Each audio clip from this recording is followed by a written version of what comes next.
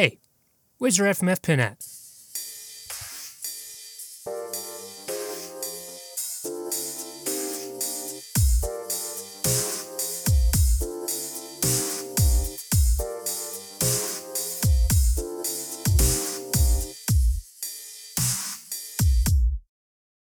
You ever been walking through the Navy Exchange and wonder why all the Naval Pride and Heritage gear is horrifically ugly and you wouldn't actually wear it? Have you ever wanted some really cool gear and you just don't know where to go?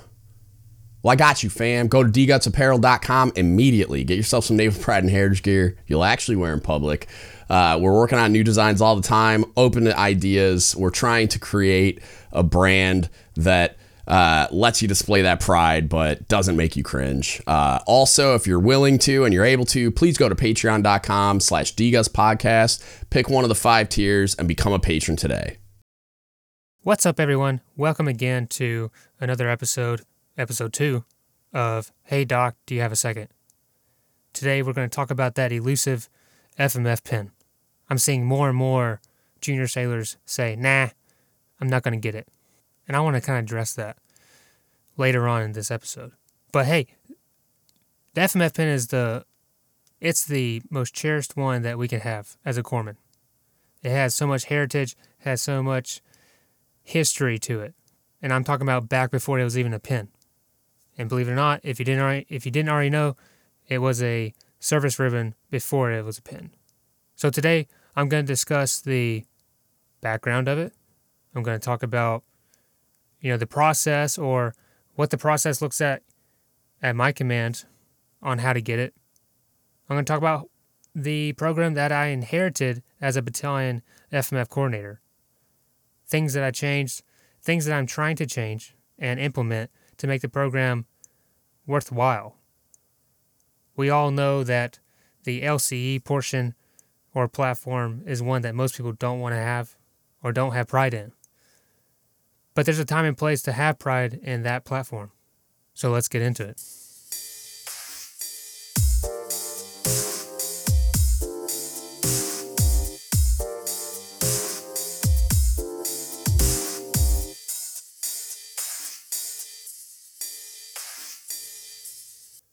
Okay, so like I said, let's get into some of the background of the FMF pin. If you go back to prior to 2006, it was a known, program, and it, instead of a pin, you got a service ribbon. And I've only met one person that has, or at least noticed that they had a FMF service ribbon. But even before it was a known program, corpsmen still did what corpsmen have always done. Corpsmen back then, still did medicine in the field. And when you think of the FMF pin today, that is what you think of. That grunt corpsman, that division corpsman that is out in austere environments with their Marines, saving lives. Now, the FMF pin doesn't have anything to do with medical, minus, the one chapter. But in its essence, it is about integrating with the Marine Corps. And I don't know many corpsmen that don't have pride in integrating with the Marine Corps. I've met almost no corpsman that said, I'd rather serve blue side. Now, green side comes in different flavors.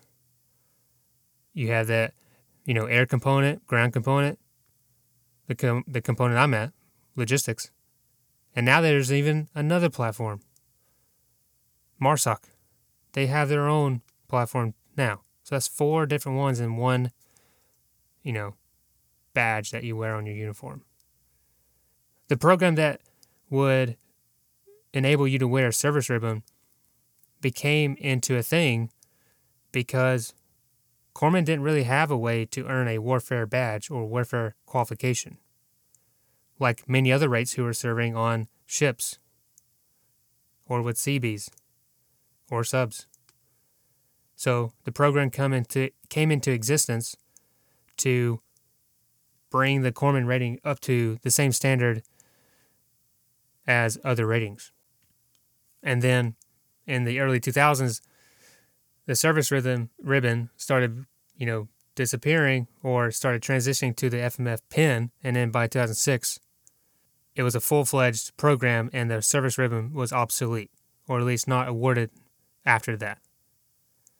Now, I serve with a lot of corpsmen, a lot of junior, some in the middle, and then some salt dogs who actually have served before 2006, but very minimal. I know of like a handful of HM1s that joined before 2006, and then most of them are, chief and above. So you're not really going to see many people wearing that ribbon. But take a look next time you see one of those seasoned corpsmen, one of those chiefs, master chiefs, maybe even HM1s. Now, in today's Navy, the FMF pin is still a prideful thing to have. We may not be in that conflict that we used to be in the early 2000s, but it's still something that you earn. I take pride in mine, even though I'm LCE, because I understand now the importance of LCE, and I understand the integration of all the units under a logistics component. And when you look at the big picture, every platform has their spot. I do hope I go division next time, though. I'll say that. Okay, so I'll leave the history right there. Say you're a new reporting corpsman to my unit. When you're walking around the battalion and company with your check-in sheet, you're going to come see me. So what's the process? How do you get the FMF pin? What's the time frame? Because I've seen it all. I've seen people who come in and get it in 2 months. I've seen people who get it right at the last day before they go dink. I've seen people go dink and then get it after they go dink. And then they kill it on their boards. And we always ask them at the end, why in the world did you wait so long? We dislike seeing people go dink.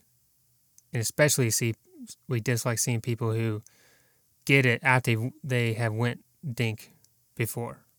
So back to the new check-in. You're going to come see me. I'm going to first and foremost draft your page 13. And when I read you that page 13, it's going to talk to you about, or it's going to state what your time frame is, and it's all depending on the rank. And if you have a FMF pin already, but you're there to requal. But if you're an initial, you got to look at the OpNav. It'll tell you what rank gets what time frame. I'm not going to go in the weeds, but look up the OpNav that discusses the whole program and how it's supposed to be ran. There you will find your answers. Now, I'm going to read off that page 13 to you. I'm going to tell you when you enrolled, which is the day you report, and then I'm going to tell you the day that you go dink if you get to that point. Then you're going to say, I do or do not intend to write a statement, and then you're going to sign your name and date it. You are now enrolled into the FMF program. What's next? Well, you got to get the material. You can't get qualled if you don't have the book and the PQS. Now, every single new person that comes into my office and, enrolls into the program, I give them 2 websites. I give them myfmf.com, which is some reserve unit who has their whole program online, public domain, which has all the material on it. myfmf.com has highlighted sections of the specific platforms so that you don't even have to highlight the book yourself. You literally just print that thing out, put it in a little booklet format, and study the highlighted sections. They also have study guides, which takes off all the unnecessary words and verbiage and gives you the meat and potatoes. Second website I give you is gohmu.com, .org, whatever it is. Most corpsmen should know what that is. But on there, they have really good quizzes. And that's really the only I only give that reference out because you can do quizzes on there. And I think they have flashcards. Just know the way you study. If you haven't taking a test or quiz on how you study or how well you retain information, I would start there before you even start studying this material, because some of it can be dry, some of it can be very long, and you're going to have to push through it and make it interesting. Now, most units should be providing you the book. In fact, all units should be providing you the book and the PQS. And when I say book and PQS, there's 4 different ones. You have the core material, the platform material, the PQS for the core, PQS for the platform. Now, what I did, and what I tell people they can do, but I do not tell them that's what they have to do, but you can go out in town to, an Office Depot, Staples, whatever, and have them print it and bind it for you in a small booklet format, so you can throw that thing in your pocket and you don't have to carry around some big binder that no one wants to carry around. Then you just look like, the new guy on the block because you carry around your FMF book. After you get your material, you start studying. There should be a class that your unit or your coordinator should be providing you. Your platoon, your company, your battalion, whatever they're called, the coordinators that are in your unit, they should be providing you lessons, presentations, hands-on skills. They should be teaching the material. If they're not, they're failing you inside this program. My coordinators, they hold their own classes because at my battalion, we only provide a course every month or every other month. And that's because we work with other units and we alternate months, typically, because of the time investment that you have for a week-long course.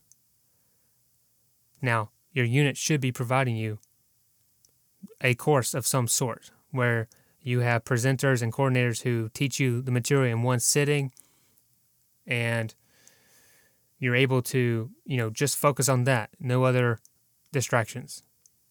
Something in a classroom setting is very beneficial. But back to the book. You should be studying that. And what you do is you walk around that book in PQS, and once you think you know it, you go up to some coordinator or whoever is designated in writing on, that can sign off the book or PQS. You would say, hey, quiz me.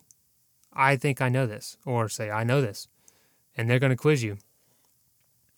And if they're doing their job right, say you spill off, you rattle off something in the book, but it ain't perfect, they say, nah, try again. They should be hard on you. They should be telling you, do it better. If you're able to go up to them and pass it with flying colors the first time, they're setting you up for failure at your mock board, or what we usually call murder board. Because that's going to be hard, and you're going to start forgetting stuff, hours into it and whatnot.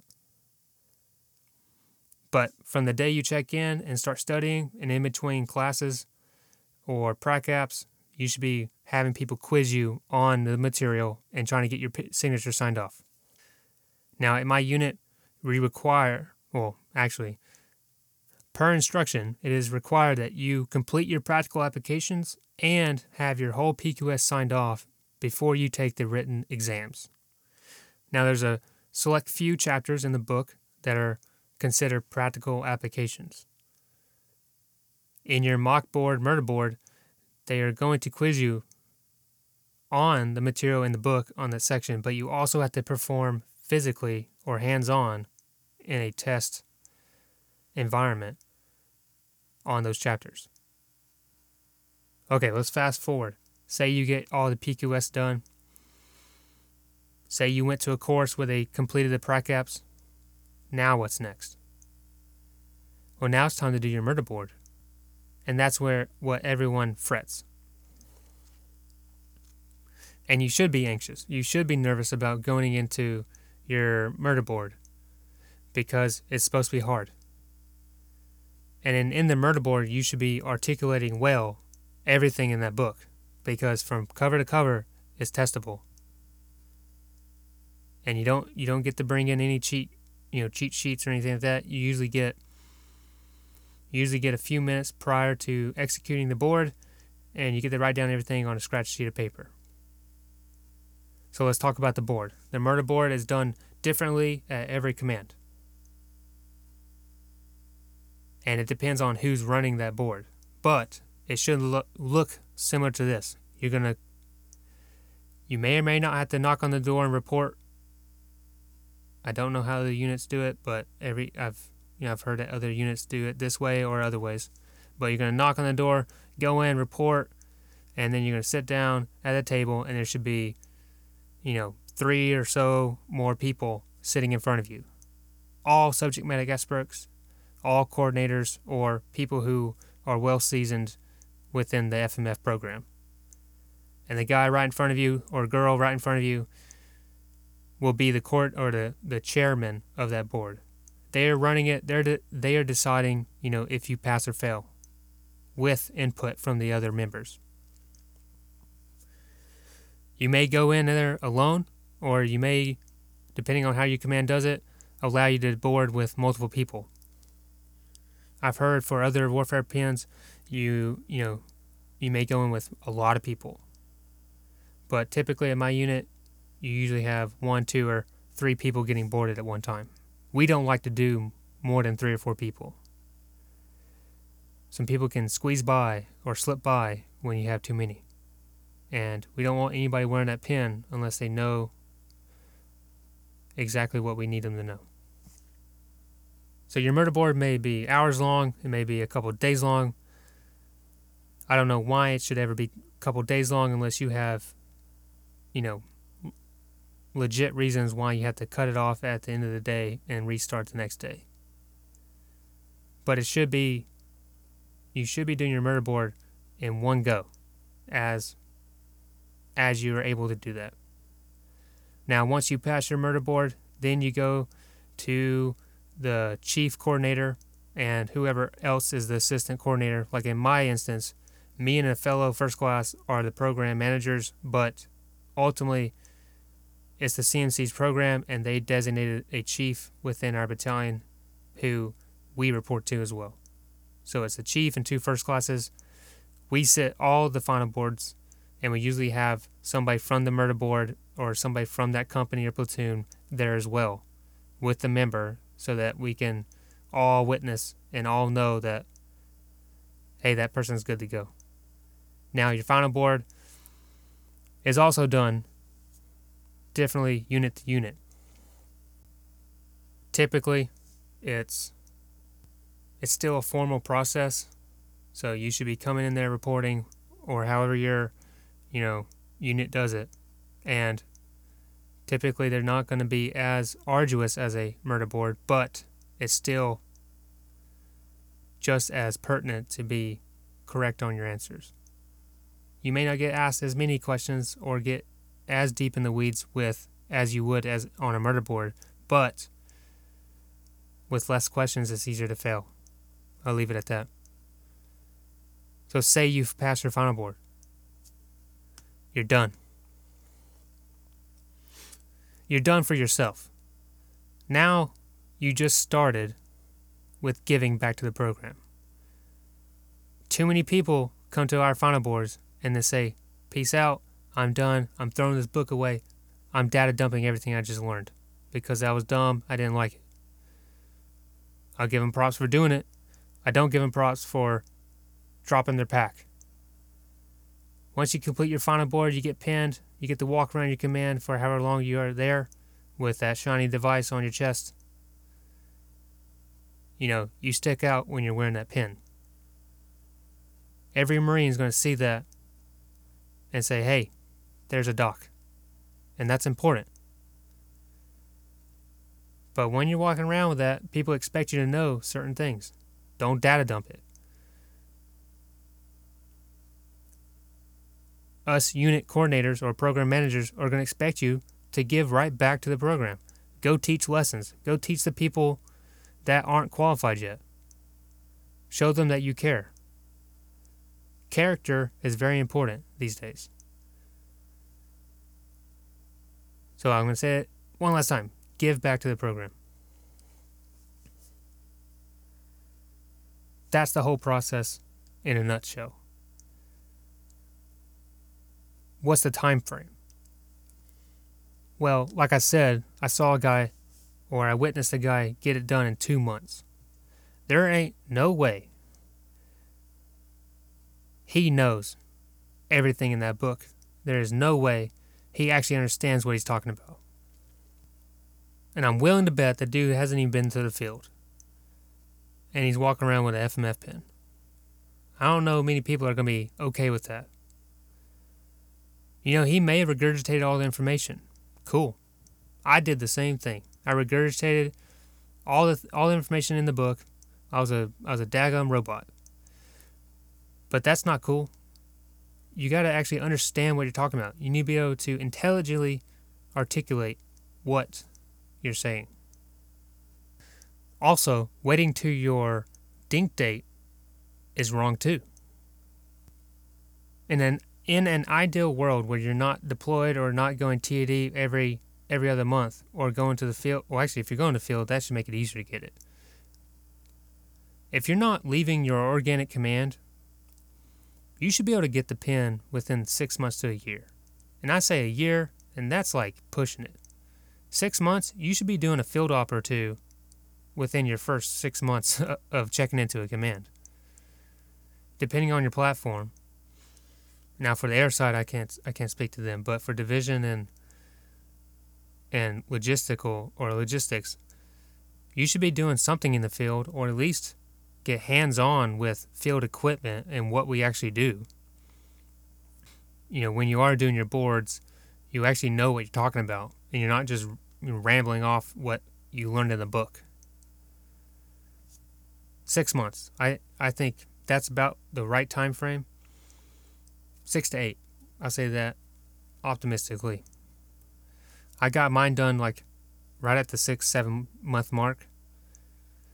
I'd already done field ops, I'd already done TADs, and I literally got my pen and then went on another TAD. Like, actually, my CMC pinned me in the parking lot as I'm about to go on another TAD. So, just because you're in and out doesn't mean you can't get it either. It should be your number one priority when you get to a Greenside unit. And I think we're losing sight of that when people check in. Yeah, take care of yourself. Yeah, if you have life scenarios that inhibit you from getting it, take care of yourself. But if you are capable, you should be having that book in your hand every single day and getting quizzed every single day. I can't stand seeing new people check in and they don't have that book in their hand and they ain't studying. Now, it's up to us program managers to keep our coordinators in line so that they are teaching and holding the new guys to a standard. And I've listened and been told about other communities. It's different at every community and every warfare device. And in the old days, you weren't caught without a book in your hand. Now I'm younger than that, and I didn't get my pen when I first joined, so I wasn't around that generation.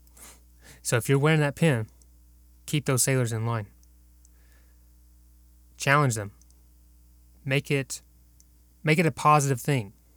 I'm not saying this, I'm not trying to talk down at all. I'm saying, let's make this pen more worthwhile.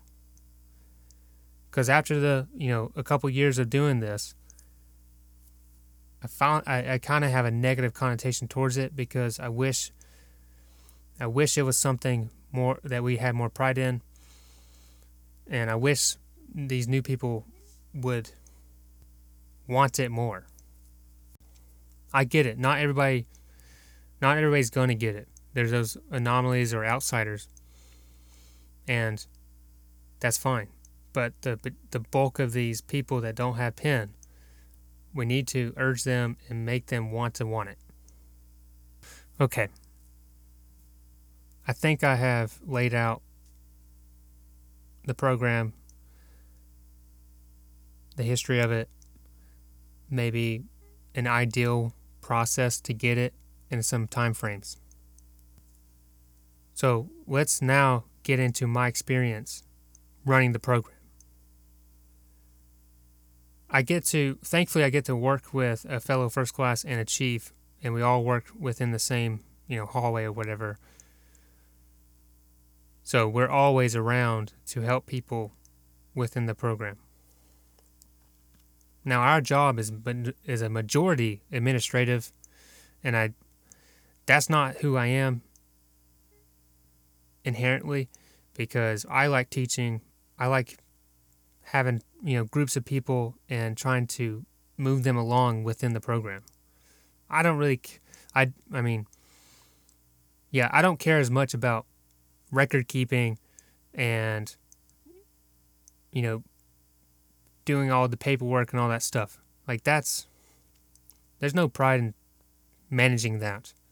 I truly like instructing and teaching the new guys the actual why behind the material in the book, and not so much, hey, learn this. No, hey, you didn't say that right. You got to say it exactly how, this way. Now, there's stuff in the book that needs to be verbatim. There's stuff in the book that, we're looking for certain phrases because it tells me that our people are teaching you, the correct information, and you're retaining the correct information. But my main focus now is just running quality courses for the unit. When my fellow first class and I took on this program, we inherited not the best program. It looked great. I can tell you that right now. It looked great on face value. Everybody passed the test. Now that statement right there should raise some flags. I went back in the record keeping and I found that no one failed a test. Or if they failed one, they passed the second time. To me, statistically, that doesn't make sense. Now, the day I took over, people started failing. Well, that makes me look bad. I don't care though, because I like to have a program that has integrity. So when people failed, they failed. Come back next month, try again when you're taking the test. And what I'm talking about is we have a course where you take the test at the end of the course, and it's a week-long course. And that's what it was when I inherited this program. People would show up to a class with no PQS signed, and people would have their PQS signed as they were teaching the courses or getting taught the courses, the chapters. And then at the end of the week, you would do your test, and if you passed your test, you did your prac-apps. And sure, that's fine for getting people qualified, because they're going to have to learn the material somehow, when they do the murder and final board. So there's no way of cheating it. As a whole, there's no way of cheating your way through this board, unless people are hooking you up and passing you when they shouldn't. Now, also, the program I inherited when I went back into record keeping, there was a lack of record keeping. So if you're listening and you're a program manager of any qualification, please have a polished product when you pass that along to the next guy or girl. That's what I wish I had. So the first 6 months of me taking over a program, I was just cleaning up what was there and trying to backfill what wasn't. And when I'm talking about administrative certs, page 13s, the electronic tracker that we have for all the dates, and how some stuff was kept in a paper format, but other stuff was kept electronically. There was no organization in the share drive on how, if I want to go look up someone's page 13, I couldn't just go find it because there's 1,000 folders that none of them made sense. Now, I don't want to sound like I'm just complaining about the program that I walked into, but it did. And if anything, I'm thankful for walking into that, because it put a fire into my butt to improve it. So we started trying new things, me and my fellow first class. We first changed the class at our command to, hey, you have to have that PQS before you walk in this door, because we're not going to give you signatures just because you listen to a presentation. And then you can take your tests and prac-apps. So we started that initiative. Hey, we have a class in 2 months. don't send anybody there that doesn't have their PQS fully qualified or fully signed off. And we got a bunch of pushback. But that's okay, because you're not going to be able to take the test until it's done anyway. But after a few months of trying that, we just had people not showing up. So now what we're doing is we have a course every month or every other month where there's no test facilitated. You can just come, no PQS, we don't even care. Just come and learn the material. And I think that is what should be that's what program managers should be doing. You should be offering a class, monthly or quarterly or whatever you deem necessary. And there's no stress because there's no test or whatever, so that new people can check in and you can, have them with no distractions and tell them, hey, this is the program, and now sit here for a week or two and we're going to teach you everything in the chapters. We're going to give you all the stuff that we know to help you pass your murder board and your final board. We're going to teach you how to, the etiquette in a board. I think that's very important, and that's what we're doing now, and I'm realizing that's what we should have been doing from the get-go. Forcing people through doesn't make a program good. It's not a program with integrity. And that kind of brings us into it's required. The qualification is required. In my opinion, I think it shouldn't be, because I only want people getting it if they want to get it. And it should be something that's incentivized so that if you do have it, it looks good on you and it's not just, hey, thank you, you did what you're supposed to do. And a lot of people have mixed opinions about that, and that's okay. So that's some of the headaches I had to deal with when inheriting or getting turnover with a program. Not everything you get turned over to is going to be a polished product. Just know that if you're a coordinator or a program manager of any program. There may be some catching up you're going to have to do. There may be some administrative errors or lack of documentation that you have to fix. And don't be afraid to change things, because the program we had at the beginning, a year ago, to what we have now is far better. It's something that has integrity, and we're changing the mindset of people who are getting the PIN at our unit to where, hey, this is something you have to earn, and this is something, worthwhile. Now, within that year, there's a lot of failures because we had to change a bunch of stuff. And we shouldn't have to try to change things. It should be very standardized, but the OpNav is like a page or two long. So there's some interpretation to be had when you're running that program. Now, what I also want to talk about are some scenarios or experiences I've dealt with personnel, with sailors who, just aren't going to get it. I hate seeing it when I look at the tracker and there's like 10 people, within a month or two of going dink. Don't you be one of those people that ask for an extension when you've had over a year to get the PIN, but your TAD location is on the same base and you have a cell phone.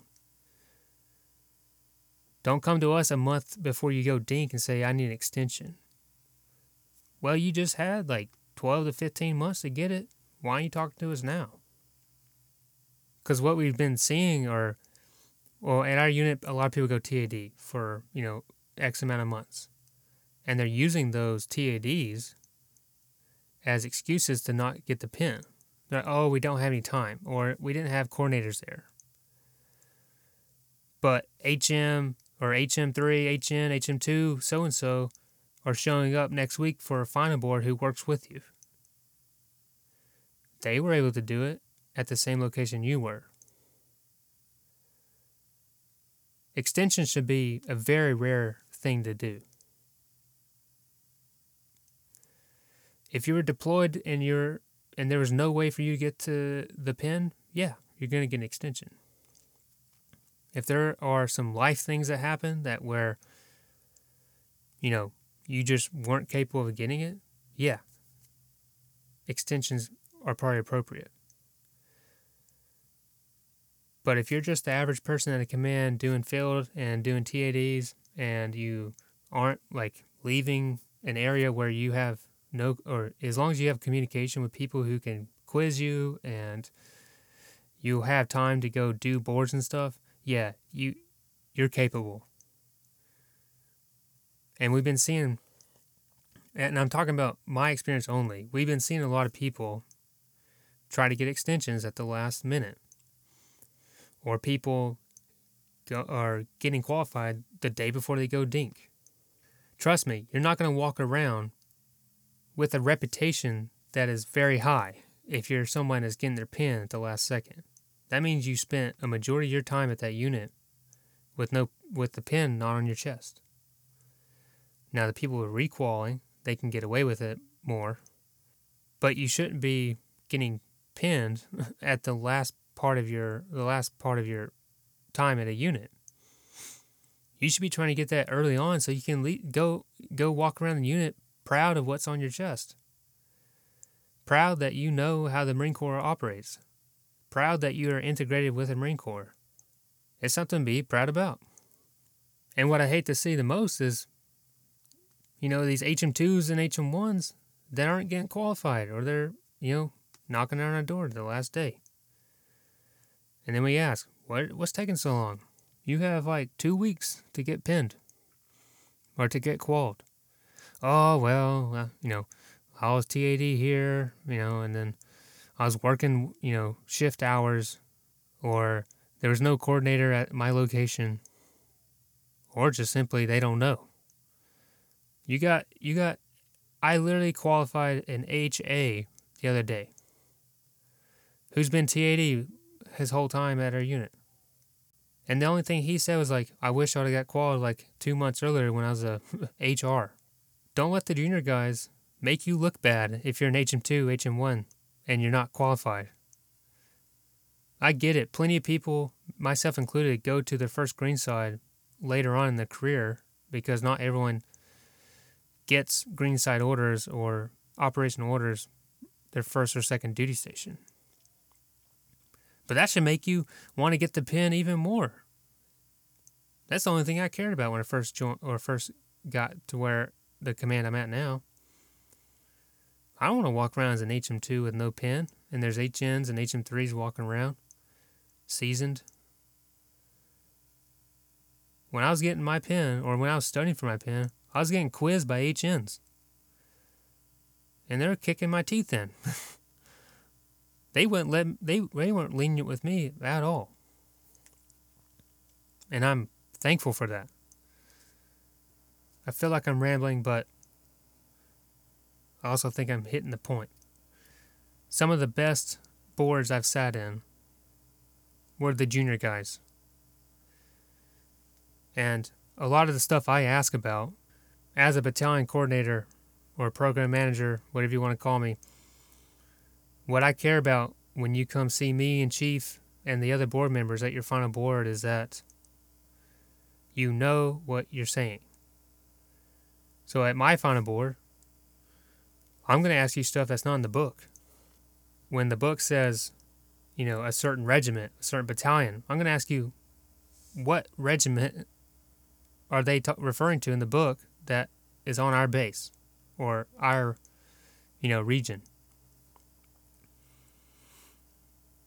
It's cool that you can regurgitate their mission, but where are they located on this base?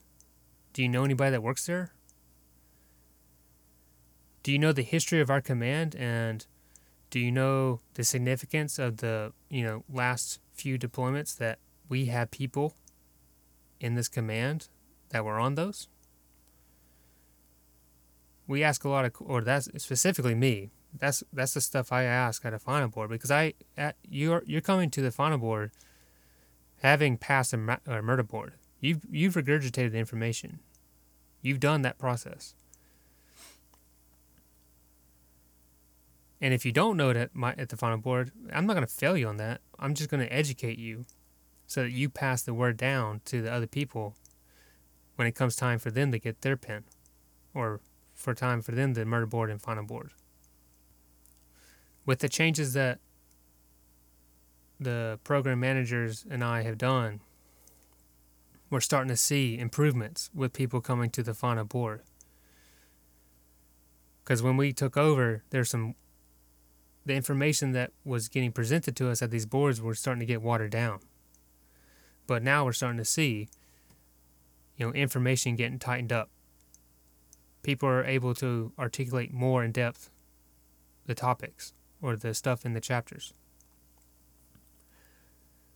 And we're starting to see people are coming to our final boards knowing specific unit names, where they're at, people there, how they operate with other units.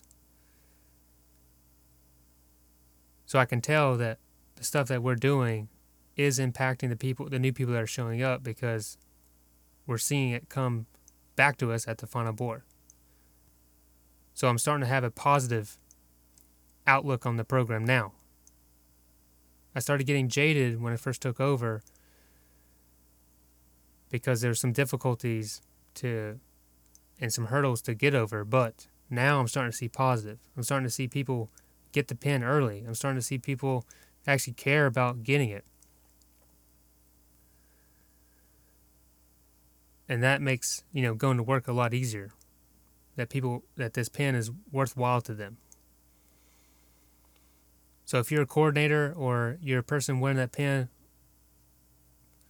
I'd like to challenge you to get more involved with your unit's program. Start taking those junior sailors out there and teaching them. Get hands-on with them and teach them the material that are in the book. But don't just make this book a memorization, as it can easily become. Make it worthwhile and start teaching them the why behind the material, so that when the day comes where we need to be, deploying with other units and whatnot, we actually understand what's on our chest, because it actually is very important. A lot of stuff I'm reading on Reddit and online where people are just saying, hey, I'm trying to get my FMF pin. What should I do? What's going to help me study? All this stuff. And people are just like, memorize the stuff, memorize the book. We're giving them bad gouge. We need to tighten it back up, bring it back to the old days where, it was your priority. And if you're someone listening that thinks it's dumb to get the pin, or why should I? If what I've talked about doesn't ring a bell, or you don't see any importance of the integration with the Marine Corps, then from an LPO's perspective, get the pin, because it's a hard thing to do, right? If I have two sailors, or if there are two sailors that work in my section, and one gets it because they're motivated to get it, and one gets it, but I know they don't want to get it, but they're getting it because they know they should. That's more impressive to me than someone just showing up motivated and getting it. Cool. They're not the people that I'm concerned with. But when you show me that character, that positive character of you're doing something even though you don't want to do it, that's impressive. I want to work with you. So if you can't find any other reason, just do it because it's something you should do and it's hard. A lot of people just don't do it because it's just hard. And that's just sad. Of course it's hard. It's supposed to be hard. There's things in life that's hard. You got to learn to get over those hurdles. Okay, so I think I'm going to wrap that up. I may have rambled a bit on this one, but I'm very passionate about this program. I just wanted to get things off my chest that I've experienced and share with you some of the stuff on the other side of the curtain of a program manager. I enjoy what I do. In this episode, I may have came off negative. I may have complained about a few things, but ultimately, I have a positive intent or a positive outlook on this program, and I think many people out there still have pride in the FMF pin. When I speak maybe negative to it, I'm just talking about some of the things I've seen in my own personal experience, and everybody's experience is going to vary. so you can take it with a grain of salt, but I just want to give you a little peek into my world. So please join me on the next episode. I got to interview another great friend of mine. He is an HM2 in the Navy, and he has done some cool stuff. I don't want to talk about too much of it because I go in depth on the intro of the next episode. But if you want to hear a unique career path from a phenomenal corpsman, please watch out for the next episode that will be released. Peace out.